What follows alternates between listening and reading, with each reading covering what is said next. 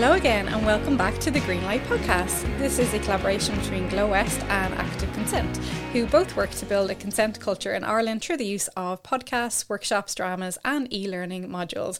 You can find us all on theconsenthub.ie. And the Greenlight Podcast explores how consent, sexual violence and relationships are depicted in and shaped by pop culture, from Hollywood to TV shows. Today you have two hosts with you. I'm Caroline and I'm joined by Alex. Alex, how are you? I'm very good. I'm very excited for our chat today. Fabulous. Oh, exciting. And today we are discussing stalking in pop culture. So what is stalking? Well, it's defined as a pattern of fixated and obsessive behaviour, which is repeated, persistent, intrusive, and causes fear of violence or engenders alarm and distress in the victim. And to discuss this, we are joined by Eve McDowell, who is a campaigner who works to change the laws on stalking in Ireland and who has experienced stalking herself. You can listen to Eve's full story on episode 71 on the Glow West podcast, where she kindly discusses her whole ordeal. I don't think there's any other word for it there, but today we're focusing on pop culture. So Eve, thank you so much for joining us. How are you? Thanks so much for having me on, guys. I'm really looking forward to today. Hope you're keeping well. Fabulous, fabulous. Well, we are pop culture aficionados on this podcast, but there's so much stalking in pop culture, and it's only when you kind of dive into it you actually notice how much is there. I suppose like we go back to the 1980s and there's movies like Fatal Attraction, which was kind of one of the original stalking movies, and then we had things like Misery, which was brought back to life recently on RuPaul's Drag Race, where Bag of Chips played Annie Wilkes, the main character in Misery, who my only memory of Misery really is when she tied his legs to posts and smashed them with a sledgehammer because he wouldn't write the book the way she wanted it to or something.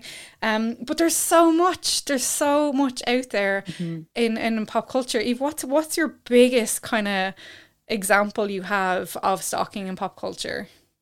I suppose what's been very topical at the minute is Kanye West's treatment of Kim Kardashian and Pete Davidson, because I suppose when you really start to analyze it, you can see quite clear. It doesn't take much analyzing. It's clear that he is stalking her. And I always would have been a huge fan of Kanye's music back in the day, and it's kind of like when you take a step back and see how prevalent it is in society, it can be nearly depressing in some senses, but at the same time, it explains why it's so enabled in our society and in our culture as well. I see like lots of the Instagram comments for Kanye. It's like, he's just trying to get his family back and Pete's a homewrecker. And then when he left those was it Valentine's Day or Mother's Day? I think it was Valentine's Day, the truck of red roses outside her house, because he now lives across the road from her as well. And everyone's like, oh, that's so romantic. But gifts are part of stalking, right? Yeah, it's one of the main stalking behaviours, unwanted gifts. It's one of the ones that always gets a big mention. And that's just it to a bigger extent. And the buying the house across from her, I mean, that's not normal behavior whatsoever, and it's controlling. And I think the reason why people are deeming it romantic is because we've seen it so much in pop culture before, where it's portrayed as romantic. And there'll be movies and series and things where most of the time it's a woman that's pursued relentlessly, and in the end they end up together, and the guy finally gets her after she rejecting him so many times. And it's just such a damaging narrative. Would you mind actually doing for us, for some people that maybe aren't as aware, but you mentioned there how gift giving is actually one of the most prominent features of stalking, and obviously gifts that aren't wanted. Is there a kind of general list of kind of tick boxes that you could see that would kind of be the main proponents of stalking, and how do they kind of dip in and out of the romantic comedy like tropes and narratives that we see? Like, it would be interesting to see the Venn diagram of romantic hero behaviors and stalking behaviors. So do you have a kind of a quick list of a checklist of stalking behaviors for us you could give? Yeah, so I suppose like following and watching someone, messaging someone repeatedly, showing up to someone's house, the unwanted gifts, continuing to pursue them after they've said no, the threat of self-harm and suicide. Like we see that in The Notebook.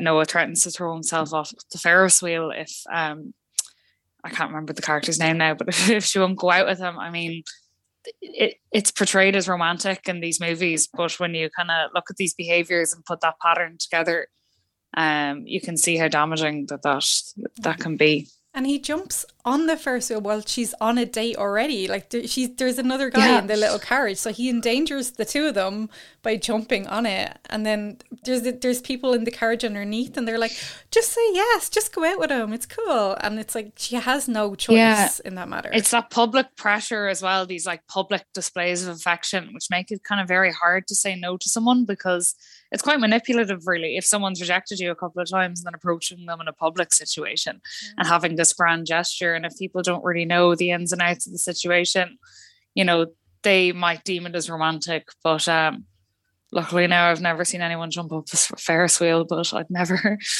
pressured the girl to go out with someone that would do that, you know. I suppose we need to start recognizing those behaviors as not romantic. They're controlling, really. That reminds me, I was thinking about actually The Notebook recently, and how I think right before she goes on the Ferris wheel, she's with another guy and he tries to intervene, and she's like, "No, I'm not interested." And he's like, "Okay, well then I'm going to jump up on the Ferris wheel," and starts dangling by one hand, being like, "If you don't say yes to a date with me, like I'm going to fall." And it reminded me of, remember a couple of years ago, there was that guy playing the piano, it was somewhere in America, and he was playing a piano for his ex until she got back with him or something. And then it turned out that I don't think he had treated her very well. And I think he ended up getting harassed, or it was finally public opinion kind of shifted against them. And people were kind of like, "No, this guy's awful." Like, but those public displays of the grand gesture.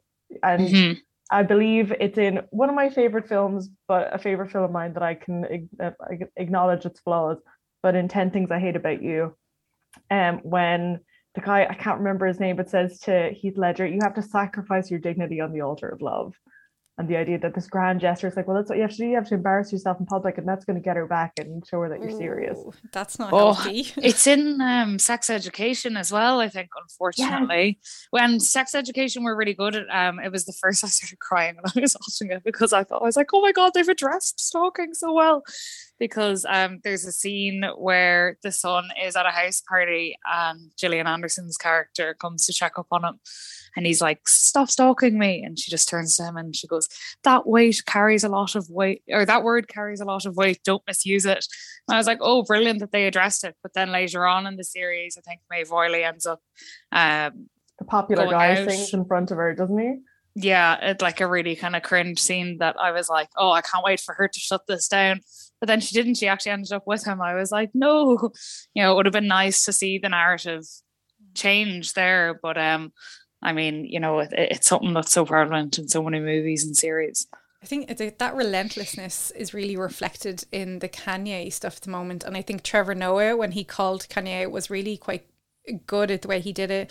And he said, if Kim Kardashian, with all the money and the resources she has, can't escape this, like what chance does the everyday person have? And it is that like relentless nature of stalking. And I'm reminded of the film There's Something About Mary, where like the guy like obsesses over her for 20 years and even hires a private investigator. Like 20 years to be obsessed with someone that you haven't seen is not healthy behavior. But we thought that was like the best romantic comedy ever. Like it won a whole bunch of awards. Yeah, I mean, it's mad. It's crazy. The maddest thing about, I rewatched There's Something About Mary recently in preparation for this discussion. And I remember, I mean, it was the height of physical comedy at the time. I remember everyone. It was such an outrageous film. And it has a lot of physical laughs. It was very popular at the time. But by the end of the film, poor Cameron Diaz has about 5 or 6 stalkers that are revealed at the end.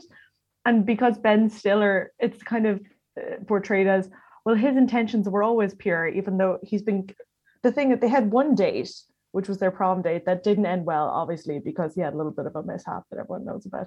But it didn't end well. They never even kissed. They went out on one date.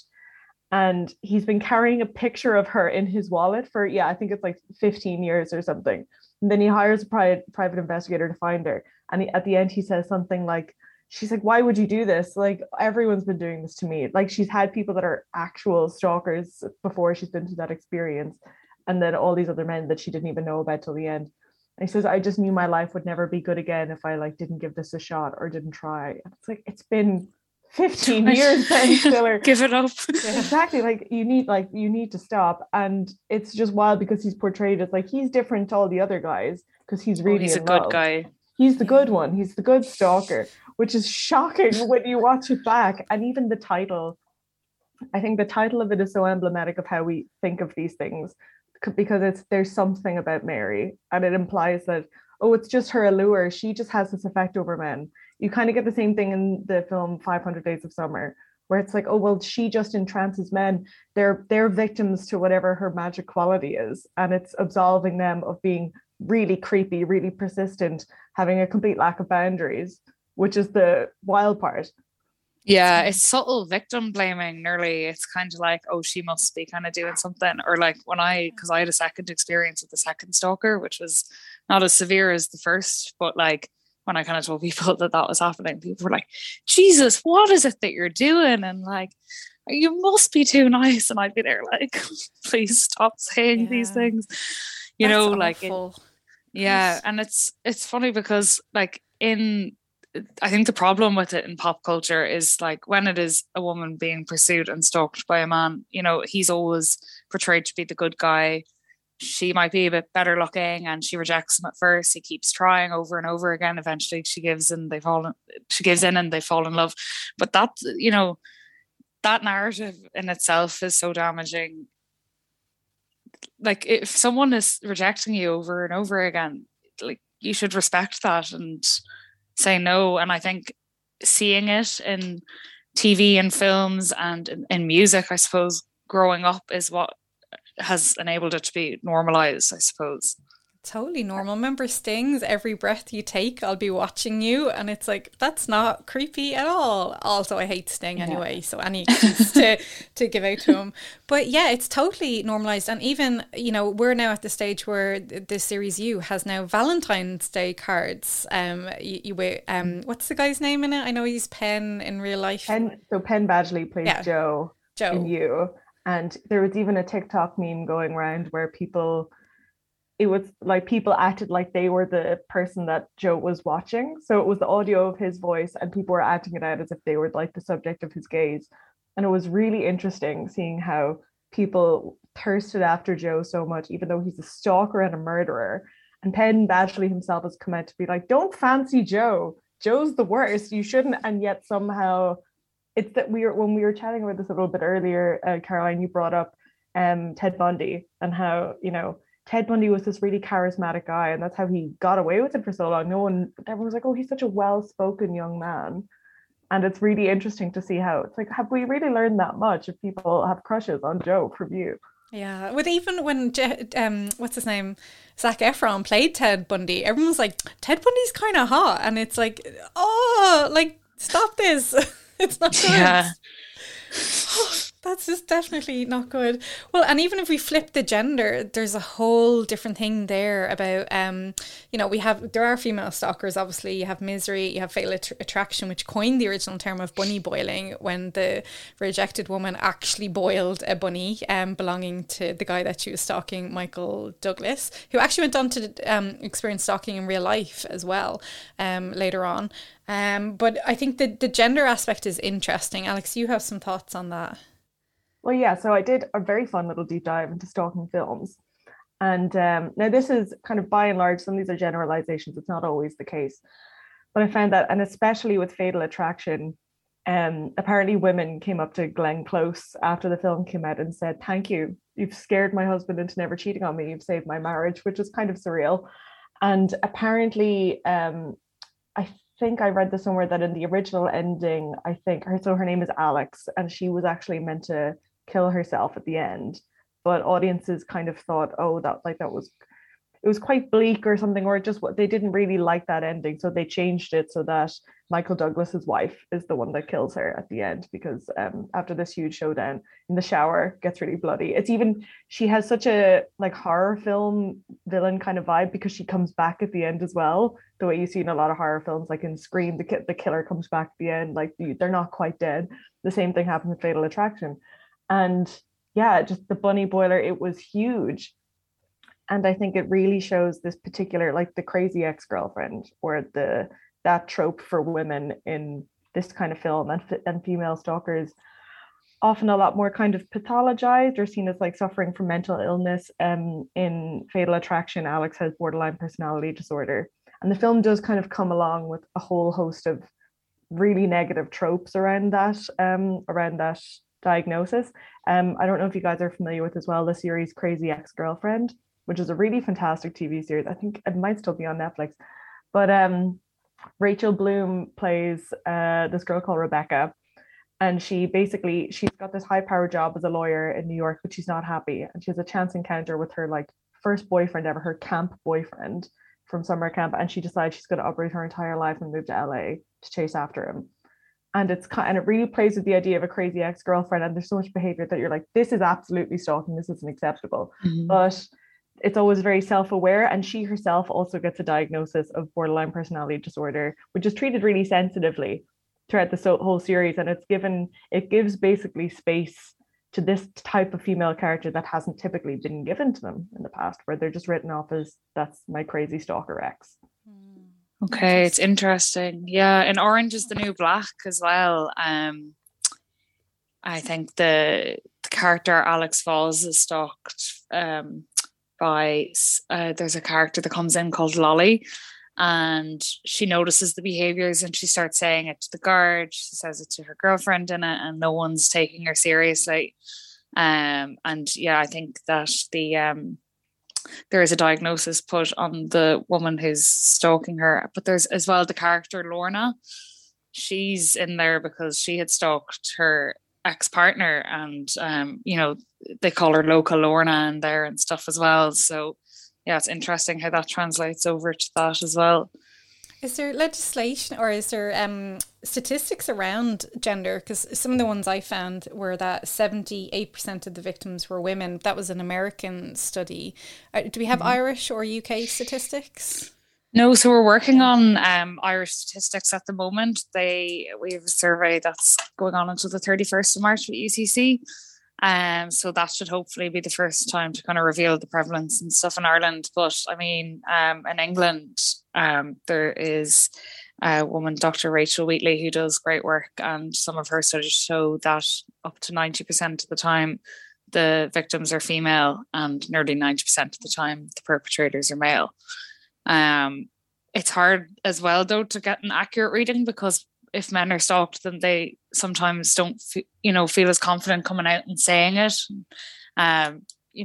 for reasons, and you'll always have that. But it is very much a gender-based crime. But 1 in 5 women in England would be stalked in their lifetime, but 1 in 10 men as well. So those are really quite high numbers. Yeah.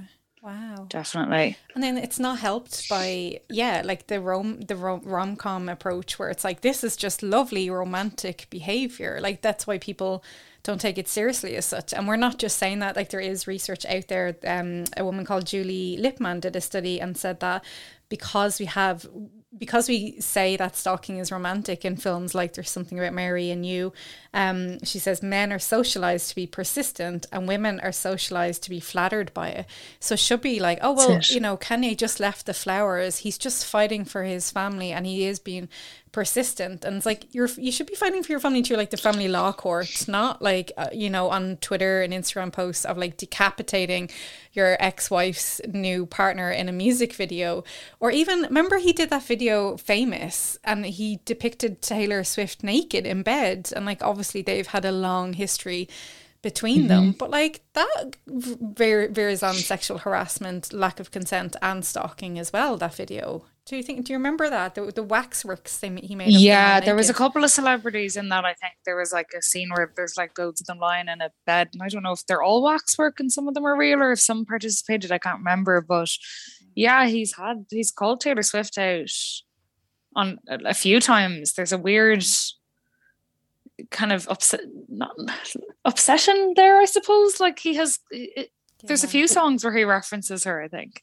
Well, Kanye West kind of famously has these fixations, I would say you could call them, and absolutely, with Taylor Swift. And in that music video, I think he kind of, the way it was constructed was like, well, Rihanna's in the bed. I think what's her name? Anna Wintour is in there. But there's just for the video Famous, and there's all these celebrities just lined up in a bed naked, and it's meant to be kind of a thing. But yes, obviously Taylor Swift is in there as well, and Taylor Swift and Kanye having a much more fraught history and all the fallout that came from that. But it is really interesting to look at the Kanye West dynamic, because I think he's always been a quote unquote kind of eccentric artist, and people have made these concessions for him.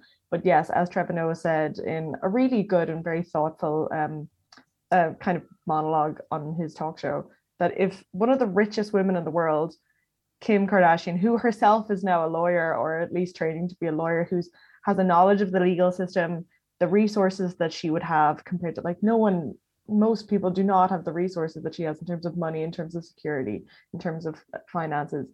And even she can't escape her ex. Like, what hope do other people have? And it's so, yeah, exactly that thing of like, well, he just wants his family back. And that entitlement and that really toxic kind of ownership. It's like, well, Kim was his first. And it's just, it just leaves such a bad taste in your mouth. That's what makes stalking so dangerous, though. It's no matter what the money is, or even if you have the security, that fear is still with you all the time. And, you know, that's why as well, you know, America do have stalking laws, but I don't think it's prosecuted very well over there. Another thing I noticed as well, I was watching one of the Britney Spears documentaries recently, and I would go to say that the paparazzi stalked her like completely. Like she was 100%. Being stalked by numerous paparazzi like at once. And then I was listening to Lady Gaga's song Paparazzi, which seems to, you know, mention stalking a bit in it as well. And you know, it's funny, a lot of these celebrities that go on to kind of have issues after finding fame, you'd wonder if that relentless stalking from paparazzi all the time plays a big part of that, because I'd imagine that it would. Imagine, you know, your every move being not only watched and followed, but then actually pictures being taken or videos being taken and then publicly broadcast. You know, it's not really, I just don't think it's acceptable in this day and age that should be allowed. I think everyone should be entitled to privacy. Yeah. Well, Britney, like at that point, like they were upskirting her as well. Like they were lying on the ground to take pictures up her skirt as she was getting out of cars. So it was such an intense violation. And obviously when she had her mental health breakdown, that's an incredibly vulnerable moment for somebody. But yeah, everyone was like, this is brilliant. We're making so much money off her. And we just consumed all the content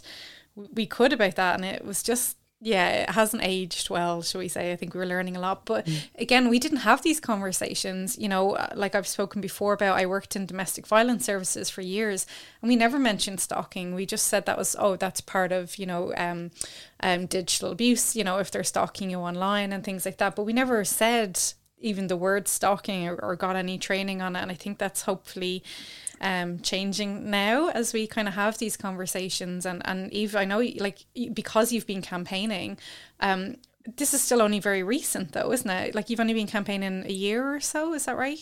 Yeah, I think it was the 15th of March or the 16th of March was like the year anniversary from when I first went public with my story. So I mean, yeah, it's only in the last year that I've, I suppose, really heard it being mentioned. There has been like a few Irish celebrities that were stalked that it was touched on before, but I mean, it would have been maybe an article or two, but not much attention really given to it. But like, it's not that it means that it wasn't there and that it wasn't prevalent, you know, that many years ago, because I know when Coco's law was being brought into effect, then, you know, it was mentioned then that there should be standalone stalking laws, and it was supposed to be kind of brought in with that, and it got pushed to the side. And then the Law Reform Commission made recommendations in 2016 as well. So, I mean, the word, I suppose, that is being used as stalking in legislation now is this word besetting, which is in the harassment laws, but like it's a really confusing word that the guards don't really understand, the court system doesn't understand, and that word besetting doesn't really encompass what stalking is at all. So I mean, like, yeah, I suppose that's why we need the awareness around it as well, and actually calling it what it is. Eve, can you also maybe give us maybe a bit of a breakdown? So if you're a victim of stalking, or if you're someone that's experienced stalking in Ireland at the moment, because these laws that we currently have don't really fit, what criteria does someone have to meet, and how does that differ from the reality of what so many people experience? Yeah, so there's harassment laws. There's a harassment law that's been there since 1997, but I mean, the rates of prosecution for that are from what I've seen on a grassroots ground level and from talking with people and having my own experiences, that law I felt did not serve me well whatsoever. There's no, like in England, they have stalking protection orders, so it's much easier for them to obtain restraining orders or barring orders or safety orders. Like in Ireland at the minute, if you're getting a safety order, I've some victims coming to me saying that they can't take out a safety order because they've moved address maybe 2-3 times. And if they apply for a safety order, then the perpetrator is going to know what their address is again. So there's not enough there. There's no real support services there yet. There's not proper legislation, and there doesn't seem to be a proper kind of understanding on a national level of, what it is, how prevalent it is and how serious it is. Like I grew up in the countryside, and there was always kind of people deemed as like peeping Toms and things like this that used to go and look in certain people's windows. But I mean, they were stalking people, So I mean, when you start to understand what stalking actually is and what it looks like, you see it everywhere. That's a scary thing, isn't it? That it is so prevalent, but we just haven't named it yet. And if we haven't named it, like victims haven't named it for themselves as well. Exactly. And that's the danger, I suppose, with having it in pop culture and portrayed as romantic in movies, because it makes it harder to identify them. And then just like how I was saying in Sex Education, when she calls them out for the word carrying so much weight, there's so often, nearly every day, I hear someone say, I was just having a stalk of his Facebook, or I was stalking her on Instagram. And it makes me so angry, because I'm like, we don't seem to use that word when someone is actually being stalked. But I mean, people will use it kind of casually. It's like when people used to say frape when they'd go on someone's Facebook account. Oh my God. That was really strange. Absolutely. I think it's so interesting how whenever they're in a serious context, words like stalking and rape and sexual assault have so much weight, and it's like, well, be careful who you put that on now. That's a very big claim to make. But we used to just flippantly throw these words around, like, I'm Facebook stalking, you're fraping somebody. And how we used to, it's really interesting how, well, we can be so flippant in one sense, but in the other one, it's like, oh no, we have to take that very seriously. Yeah. And Eve, I'm wondering as well, after your own experience, did you start to see maybe films and TV shows differently, or films or shows that you'd loved before, and then after you'd had your experience where you're like, oh, hang on a minute, I can't enjoy this the same way? Yeah, absolutely. Like I wasn't able to watch it all. When everyone was watching The Night Stalker, I was like, I'm just going to sit this out because I know it's going to trigger me. But yeah, like rewatching like Stranger Things, although it's named as stalking in Stranger Things, at the end of the day, he still gets the girl. So I suppose that was kind of frustrating. Songs as well, like Blondie's One Way or Another, Eminem's Stan. Like I actually listened to that before I came on this, because I was on about it to my housemate, and she had never even kind of picked up. And I can't remember if that's based on a true story or not, but I think it is. I think is it's it? Yeah, I think it's meant to be based on a real fan that contacted him. And actually, I'd never even thought of that, because it's so rare to find. Whenever I was trying to deep dive into this, the only male on male stalking film I could find was 1 Hour Photo, that one with Robin Williams, where it's more that he develops a fixation with this family, and he's like, well, I want this family, or it's kind of almost trying to insert himself into that family unit. But Stan is a really interesting example, and how we now have the term stanning for fans that are really, really into an artist, and how we've made that a positive thing in a way. I've just coughed that is what that that's is. Where That what that's stanning from? comes from. It comes from Eminem God. and Stan, which is wild. That's just how we like use language to, normalize these behaviors in day-to-day life. That's so funny. I didn't realize that was. And that's people who like will have like whole like Twitter accounts dedicated to like Taylor Swift or someone, and like will tweet all day long. And then if Taylor says this person's wrong, remember she fought with like Damon Albarn recently, and then he had like 50 billion tweets a second like given out to him, and that's all her fans going after him and stuff. And it's like, I don't think you should be super proud of that behavior. Maybe rein it in a little bit and just, but it's like the obsessiveness. Like, it's great. I am a Taylor Swift fan, but I wouldn't be tweeting about her all day long and stuff like that. So, but yeah, we don't really talk about that unhealthy behavior there. But I think a lot of the time we don't see celebrities or people in the media as actual humans. You know, it's so easy because it seems like they're so far removed from ourselves. But I think it's like coming back to that, like,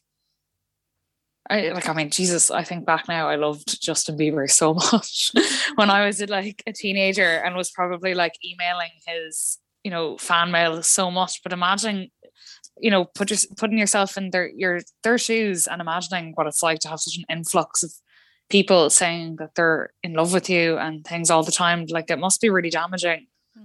And then if you do something wrong, like, remember he kind of like, you know, went off the rails a little bit and rebelled, and you have those people judging you or like, you know, calling for you to be cancelled and stuff. And it's like, you're just a teenager trying to figure out life under the microscope and stuff. But also you don't know which fan is the good fan or which fan is the violent fan. And do you remember there was a girl, was it Christina Grimes? She was on Pop Idol or American Idol, one of those, and she was shot by a fan at a meet and greet. So it's like, you don't know which one is the dangerous one. That's the scary thing. And, you know, if they're like giving you cookies and stuff, you're like, they might be nice or they might be laced with poison. Like, who knows which one? But it's just, it's wild. It must be terrifying. Yeah, I'd imagine it's scary. I think we'd be remiss as well if we didn't talk about Robert Pattinson, considering the Batman is out at the minute. And as someone who is a die-hard Twilight fan. Oh, Alex. God, I'm judging you. Okay. Even Robert Pattinson now says it's uncool to be a Twilight hater, like in 2022. I think we've passed it. So just throwing that out there. Robert Pattinson, who hated Twilight more than anybody, is like, oh, come on, guys. But it's so crazy because I was reading that in my really formative years, along with so many teenage girls. And the behavior in it is shocking. I mean, at the same time, I mean, it was written by Stephanie Meyer, who does have like a Mormon, who had a Mormon upbringing. And there were some really interesting values that she was just secretly disseminating to teenage girls. But one of them is that Edward would creep into Bella's room at night and watch her sleep. And she asks, how long have you been doing this for? And he says, a while. And keep in mind, he's a deadly predator who wants to kill her, and he's very conflicted because he also happens to love her. But there's this scene where she's walking down this dark street at nighttime and a gang of men starts following her. And you're like, obviously, you know, something bad is about to happen. And Edward saves the day. He drives in and he manages, with his weird vampire energy, he scares them off. But the only reason he was able to save her is because he himself is following her too. But we're meant to believe like, oh my God, Edward is this hero and he's this biotic hero. He's so tragic and we want to root for him. And those kind of behaviors that you're telling teenage girls, like, oh, this means he really loves you if he's following you and he can't stay away from you and he breaks into your room to watch you sleep. Yeah, like there's a bit of that in Spider-Man too, I think, as well. It's like in action movies, you'll have someone stalking someone for protection. And it was the Andrew Garfield, Emma Stone one that people now really love, because Andrew Garfield obviously is this really like, he's like soft, quote unquote, female gaze kind of hero. But even in that one, he stalks her twice on two separate kind of occasions, doesn't he? Oh God, yeah. There was I can't remember. It's so prevalent. Like it was even in the Joker as well, and it wasn't addressed. And I remember going to the Joker. I was being stalked at the time. I was just sitting there, and I was experience. I think when you're hypersensitive to it as well, you spot it everywhere because you're, you know, on that kind of high alert, high lookout. And I mean, I was so angry at my ex for ringing me because like he would have been going out. He had seen it before as well. And I was like, how did you not pick up on that? And, you know, when it's not directly addressed, it kind of, I suppose, makes it harder to identify. Yeah. And if it's damaging. Seen as like romantic or not that big a deal. And even, you know, I did my research on the experiences of female porn actresses in the US, and a lot of them talked about being stalked. And some of them said some fans are like too intense, like they'll know their birthday and, you know, kind of like know too many personal details and think they're in that relationship with them or something. And then one of them had said because she didn't respond to his stalking, he sent videos of her movies to her family and stuff. So it's like that kind of punishment level of like, you know, they hit that point of like, right, I'm going to act and I'm going to like take my revenge on you for not giving in to my advances. And we see that loads and things like pop culture. Like there is a point where they just snap like that.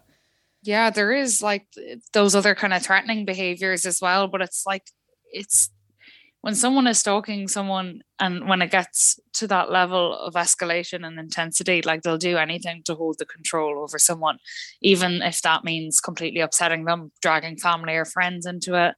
We see a lot of like threats to pets, or like even sometimes the stalker pretending that they are the person that they are stalking on social media and making fake accounts or making fake accounts of their family or friends, in order to turn around and just send them abusive messages and stuff. It's all about, keeping that control over someone.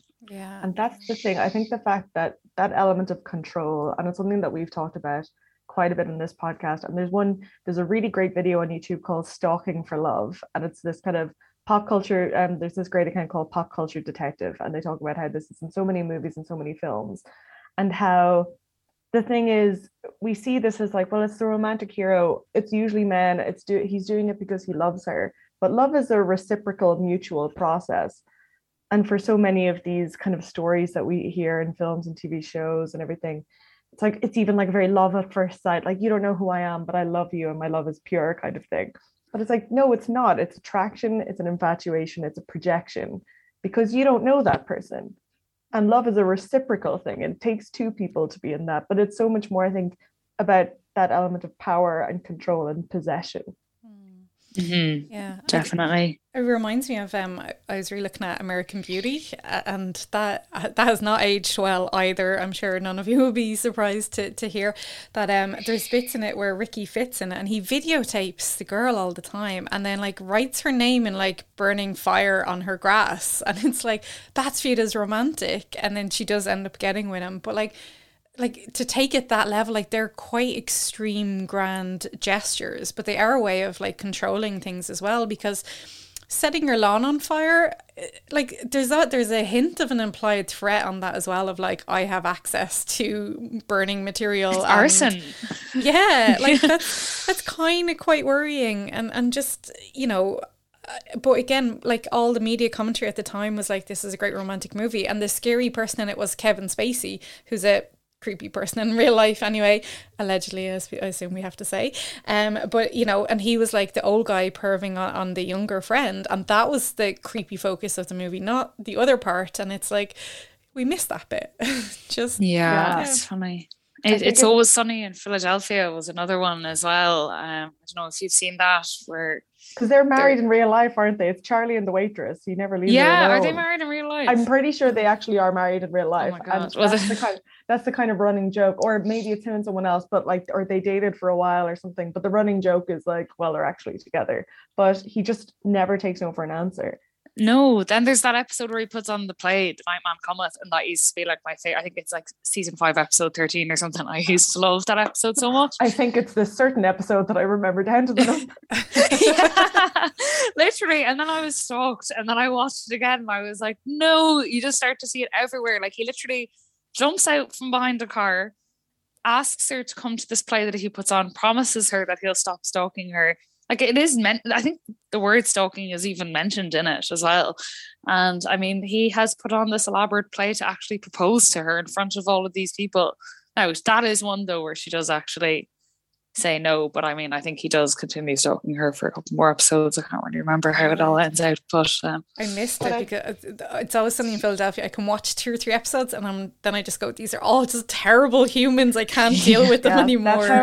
That's how I feel about Peep Show. Like, after a couple of episodes, I'm like, it's actually the visceral embarrassment is too much, and I need to stop. But one thing I think is actually so interesting, because I think a huge part of it is the actors that maybe play these roles, because Charlie Day has this really like, he's kind of non-threatening, even though he's a stalker, because he's not super hot, he's kind of short, he's a bit funny looking, or just that kind of thing. And I think someone who has made a career out of playing kind of pathetic men and flying under the radar for his creepy behavior is John Cusack.